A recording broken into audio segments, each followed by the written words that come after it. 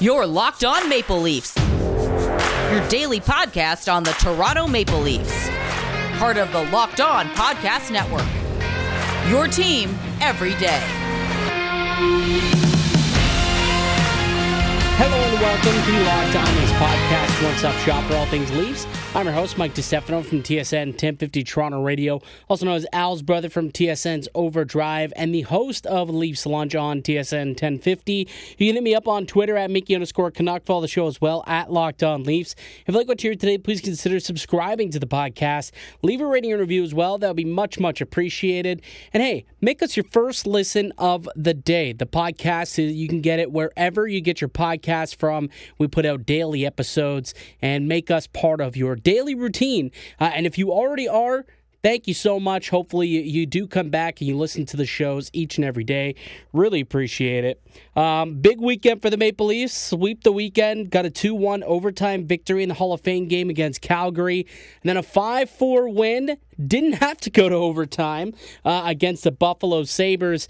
We'll start quickly with Calgary. Leafs kind of hang around in that game. They get the game-tying goal, and then Matthews scores in overtime to win it. And then they come out a little bit slow the day after, right? Game 2 of the back-to-back against Buffalo. The rookie, Joseph Woll, getting his first taste of NHL action. Well, he had to be sharp in the first couple of minutes of that game. First 20 minutes, first period, really. The Maple Leafs came out flat. And, he had to keep the team in it, right? He had to keep them in this game. Lucky goal by David Kampf kind of gave him the lead. And then, he was able to kind of settle in a little bit. But I think they were outshot like 13-5 through the first period. Gross. It's the Buffalo Sabres. It's like when you win a game 5-4 against the Buffalo Sabres, you don't feel good about it. You really don't. And I know they're playing a little bit better as of late, but still, the Maple Leafs consistently kind of played down to their opponent. And if you watch that game, although Toronto walked away with 2 points, they were outplayed. Like, honestly, they were outplayed. And if I'm not mistaken, I'm pretty sure Buffalo was also on night 2 of a back-to-back in that game. I'm pretty sure they also played the day before.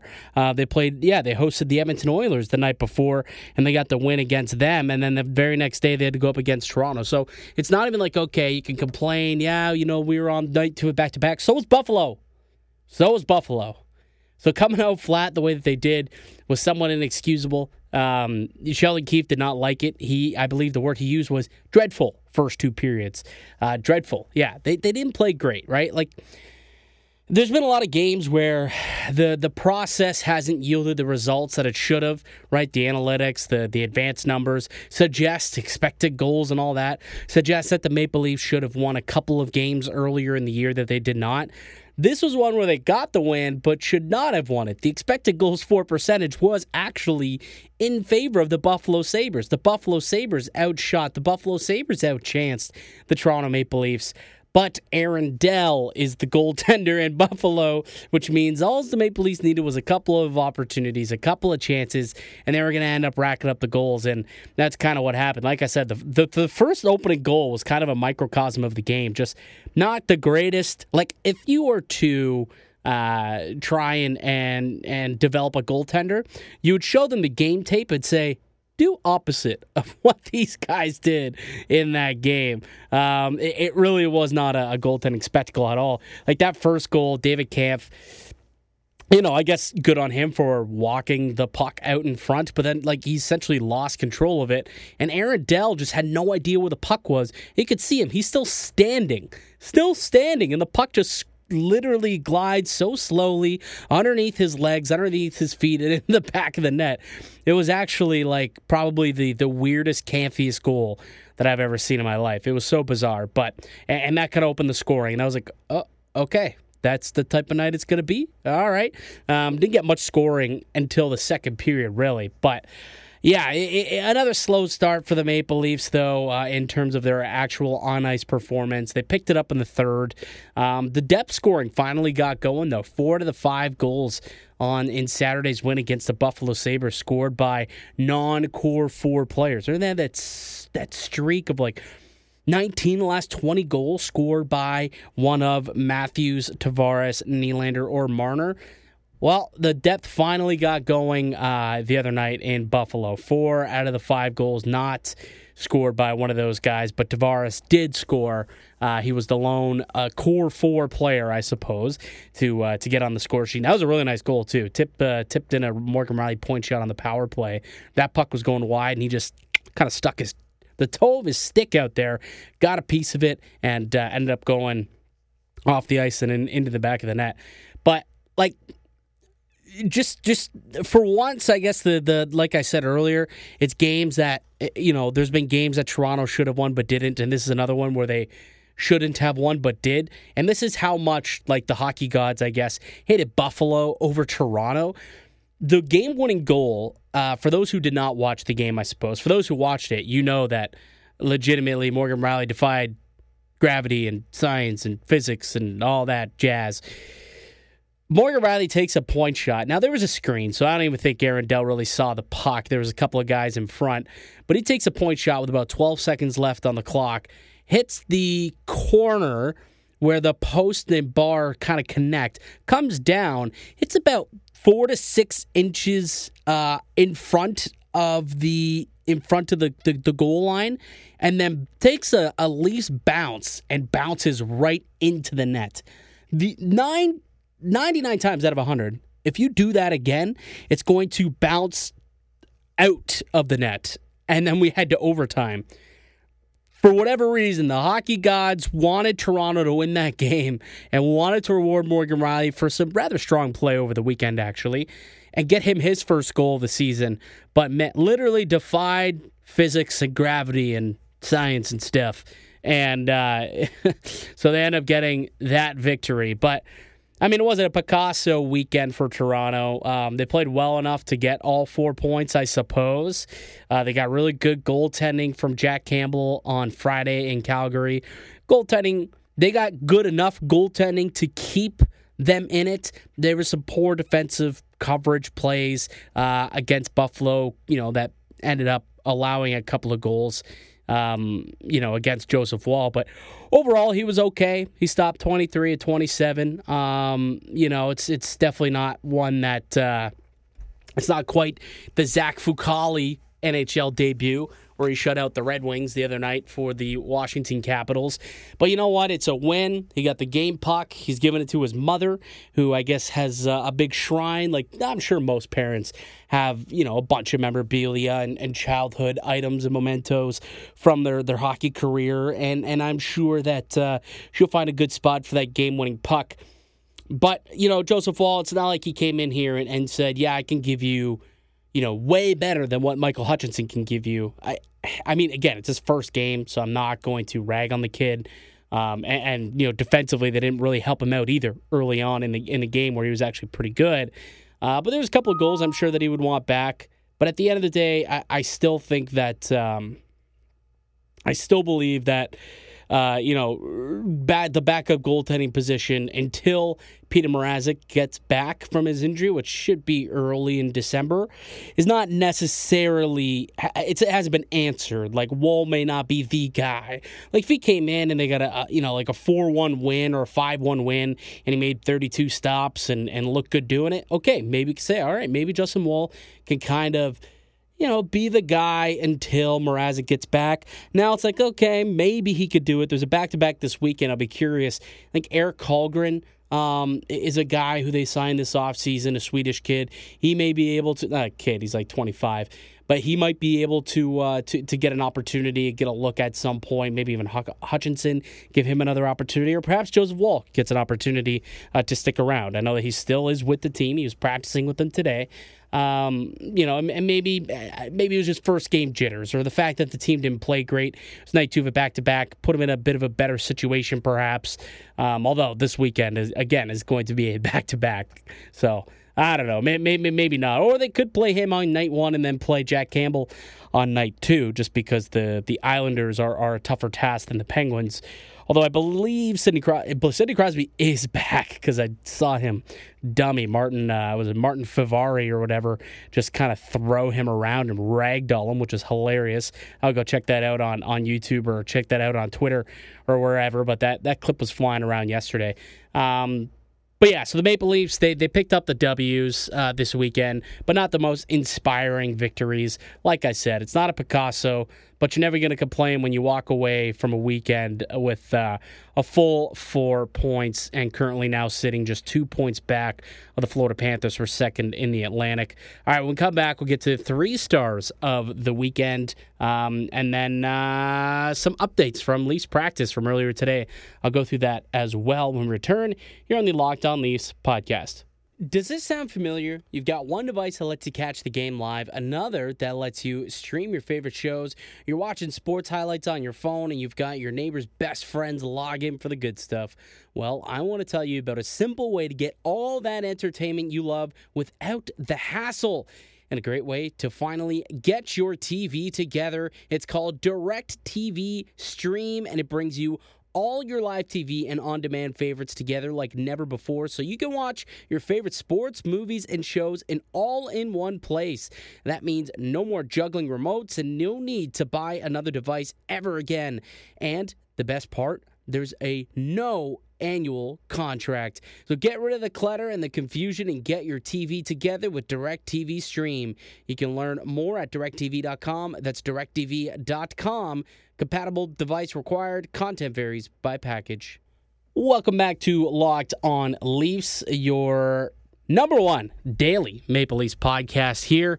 I'm Mike DiStefano, the host of the show.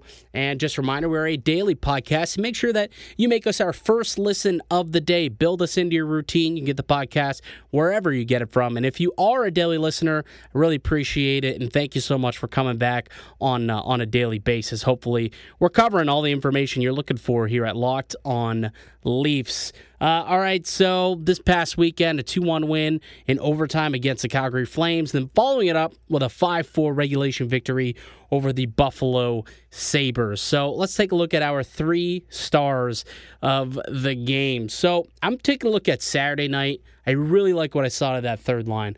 Kerfoot, Kampf, and Engvall. It was kind of the first installment we got to see of this line this season. It's not something that we really saw much of in the preseason. It's not much that we saw at all through the regular season, obviously. But it's an interesting, it was an interesting little shakeup that Sheldon Keefe did. I barely even mentioned that earlier, but like he totally put the lines in a blender for this game. And that was one that actually worked. I'm not so sure that a couple of the other ones worked, but this one absolutely worked. You just take a look at the shot share. And for a team that spends only 22% of their zone starts in the offensive end, somehow had an 80% shot share. Like Pierre Engvall and Alex Kerfoot, both with an 86 and 80% shot share in this one, with just 22% defensive or offensive zone starts, 7 defensive zone starts, and only allowed 2 or 3 chances against or shot attempts on goal. Kind of crazy, actually, when you think about it. Just the fact that they were able to go in there. And a big reason for it, realistically, a massive reason, I think, is the fact that David Kampf has been a beast in the faceoff circles this season. And, when you can win the defensive zone draws, and then it allows you to get the puck out. And that's really, David Kampf did a good job of that.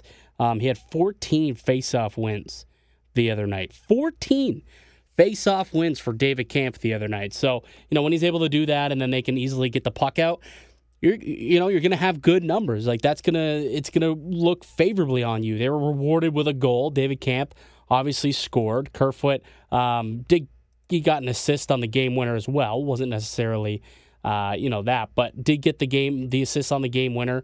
And they were just really good in all ends, areas of the game, honestly. So I like the third line looked like. According to practice, that is not what the third line will look like tomorrow night when they take on the Predators. But I did like, and they were my third star from Saturday's game. I'm going to give Morgan Rielly the second star. When you defy physics the way that Morgan Rielly did, and you break science, you're going to get yourself a star. But he actually played really, really well. He had a goal. He assisted on the power play goal John Tavares got the tip there. But Morgan Rielly had himself one heck of a game. So Morgan Rielly decided to give him second-star honors, with John Tavares getting first-star honors. He also had 2 points on the night, a goal and a helper. Got the power play goal. Not really, really nice tip, but it was the board battles. This guy is really, he's playing the best hockey, I think, that he's played in a Maple Leaf sweater. Legitimately. I know he scored 47 a couple of years ago, but the way he's playing right now, he's pretty well on pace to, he's got, I think, 6 or 7 goals he's got 7 goals last 7 games. 7 goals in 7 games for John Tavares. This guy's playing unbelievable right now. Leads the team with 8 goals on the season. He's doing everything he's being asked to do. He's winning net front battles. He's scoring in multiple different ways in front of the net. The greasy, the dirty goals that you gotta score. Those are the ones that you score in the playoffs. JT's doing it. He's battling. He's fighting. He's winning board battles even to keep pucks alive, to keep possession alive. John Tavares is doing a lot of really good things. So I give him the first star of the game. All right, we'll take one more quick break. When we get back, we'll take a look at what's going on in practice today, because Sheldon Keefe chucked the lines back into the blender a little bit. And, they're not necessarily in a blender. They're actually going back to basics, I guess you could say, more so than chucking them in the blender. What happened on Saturday was the blender being taken out. Now they're going back to the basics. I'll explain what I mean by all this in return here on the Locked On Leafs podcast. I love Thanksgiving. All the good food and treats and plenty of them, but maybe you want a yummy dessert, but isn't so full of calories and sugar. It's the perfect time for Built Bars. Built Bar is the new holiday dessert. Feast on something delicious and feel good about it. One slice of pie is upwards of 300 calories, and that's on the low end. Most Built Bars have only 130 calories and only 4 grams of sugar with plenty of protein. Replace the coconut cream pie with coconut Built Bar, or go for a raspberry Built Bar instead of the raspberry pie. Lots of good flavors to replace any pie. Low calorie, low carb, low fat, high protein, covered in 100% real chocolate. Built is the great option for when you're hungry. If Thanksgiving isn't coming soon enough, go for a Built Bar or two now. Share some of your family gatherings. It'll make things less awkward. Maybe Aunt Betty hasn't tried a Built Bar yet. New surprises all month. Limited time flavors arriving at BuiltBar.com regularly, so make sure you're checking the site often. There's nothing like a Built Bar Black Friday. Make sure you mark your calendar. Black Friday will be a huge event with all sorts of surprises. Go to BuiltBar.com and use the promo code LOCKED15. That's promo code LOCKED15. And you'll get 15% off your order. Use the promo code LOCKED15 for 15% off at Built.com. Welcome back to Locked On Leafs. Mike DiStefano, the host of this program. Just a reminder, we're a daily Maple Leaf-centric podcast. So if you are a diehard Leafs fan and part of Leafs Nation, you won't want to miss this podcast. A new episode's dropping pretty well every single day, Monday to Friday. And hopefully you enjoy it, you subscribe, and you return and make us part of your daily listening routine. So Maple Leafs coming off a couple of wins. They've won 8 of their last 10 games. So playing some good hockey. It's not the perfect, it's not the best. But they're picking up wins. They're doing some good things. And Sheldon Keefe, though, not sticking with the same lines that we had on Saturday, which, to be honest, they didn't play terrifically, I suppose. I mean, Kasha played all right up on the top line, did score a goal. But regardless, he's kind of going back to the basics. Like I said, these were the lines in practice today ahead of tomorrow's game against the Nashville Predators. So Nick Ritchie being bumped back up to the top line with Matthews and Marner. Yes, so Marner and Matthews reunited in practice today, which means Nylander and Tavares getting back to it, along with Alex Kerfoot. So this is pretty much exactly what we were looking at earlier in the year. Engvall, Kampf, and Kasha, and then Bunting knocked down to the fourth line with Spezza and Simmons. So slight difference here, but at the end of the day, it's still very similar to what we saw earlier in the year. A couple of things. A, Matthews and Nylander, Marner, Tavares, no more, I guess, according to today's practice. And I believe I did. There was a quote that came out of practice. I don't have the audio, but I'll read the quote to you. And this is Sheldon Keefe post-practice on why he is splitting up Matthews and Nylander. He said, quote, "I do think the individual players have played well, but when I went through and I looked at the chances that Austin's generated, the chances that Will's generated haven't necessarily involved each other." So I don't know if he's seeing it and saying there hasn't been enough chemistry between those two.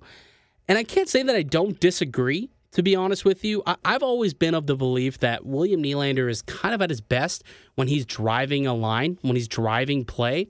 I don't know if he's able to do that when, he's got an alpha like Austin Matthews on his line. I don't know if he can quite do that. Whereas if he's playing with Tavares, I feel like he will be able to, because JT's been doing a really good job. JT is also, I would say, you can call him an alpha as well, but in a bit of a different regard. Like JT will go when he will battle hard, down low, battle in front of the net, but that'll allow Willie to just kind of hold the puck and allow him to shoot the puck and kind of be kind of the spunky player that he wants to be when he's confident, when he's playing at the top of his game. So, I kind of like the fact that they're splitting them up again, but I don't like the fact that Marner and Tavares are getting split up. So it's a bit of a catch-22, I suppose, because I really think that Marner and Tavares are playing some of the best hockey that we've seen them play, dating back to their first year together. They've been outstanding. The two of them, really, they have been. But I guess, for whatever reason, Coach Keefe decides to split them up again and kind of go back to what we saw earlier in the season, and we'll see what can happen. But putting Nick Ritchie up there, giving Ritchie a second opportunity up in the top six, up on the top line rather, as opposed to allowing maybe Kasha to get that chance, I think is notable. I think it's notable. Maybe that's the word that I'll stick with. I think it's notable. I wonder if Nick Ritchie was making league man, if he was making the same amount of money as Michael Bunting, would he be up in the top line? I don't think he would be. I really, really, truly don't. Has it done enough to warrant multiple looks up in the top six?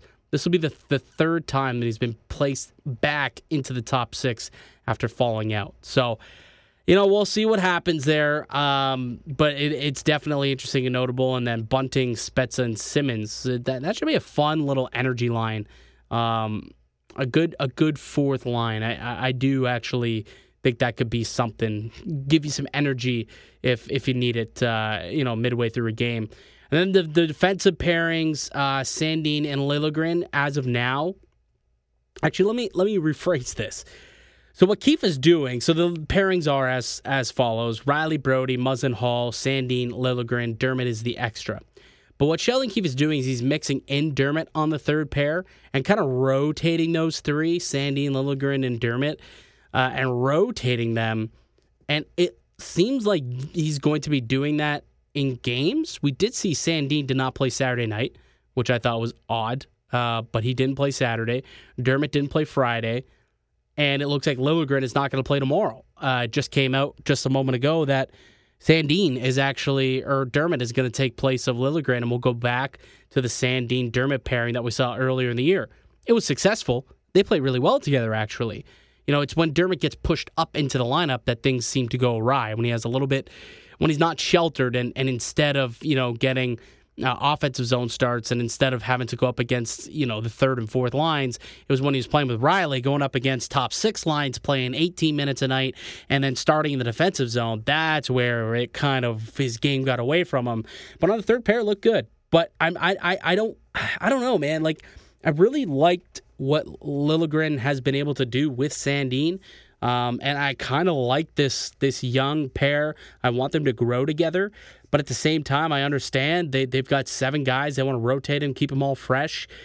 And it could potentially also be an opportunity for opposing GMs to get a look at Dermott. It could be a bit of a showcase. There have been rumblings that one of Hall and Dermott are available on the trade market if the right price is met, I suppose. I don't know if it'd be a particularly high price, but that is what is being reported, that those two, they're listening on at the very least. So it's a lot easier to shop a guy, or a lot easier to sell your player when he's in the lineup on a nightly basis, which seems to be what Dermott has been doing the last couple of nights. So I would prefer the Sandin Liljegren pairing, but it seems like Dermott's going to get in there with Sandin tomorrow. I'm not sure I like it, but I'm not the coach. Not the coach. One last thing that I want to chat about today before I let you go. I actually just legitimately got an email from, this must be Matthews' PR staff, to be honest.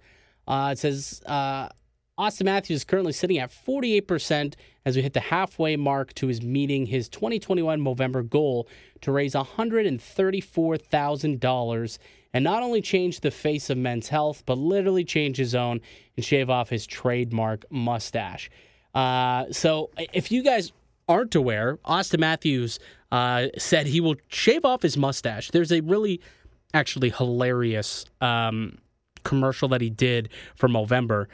And he's trying to raise $134,000, and if he does, he will shave off his mustache.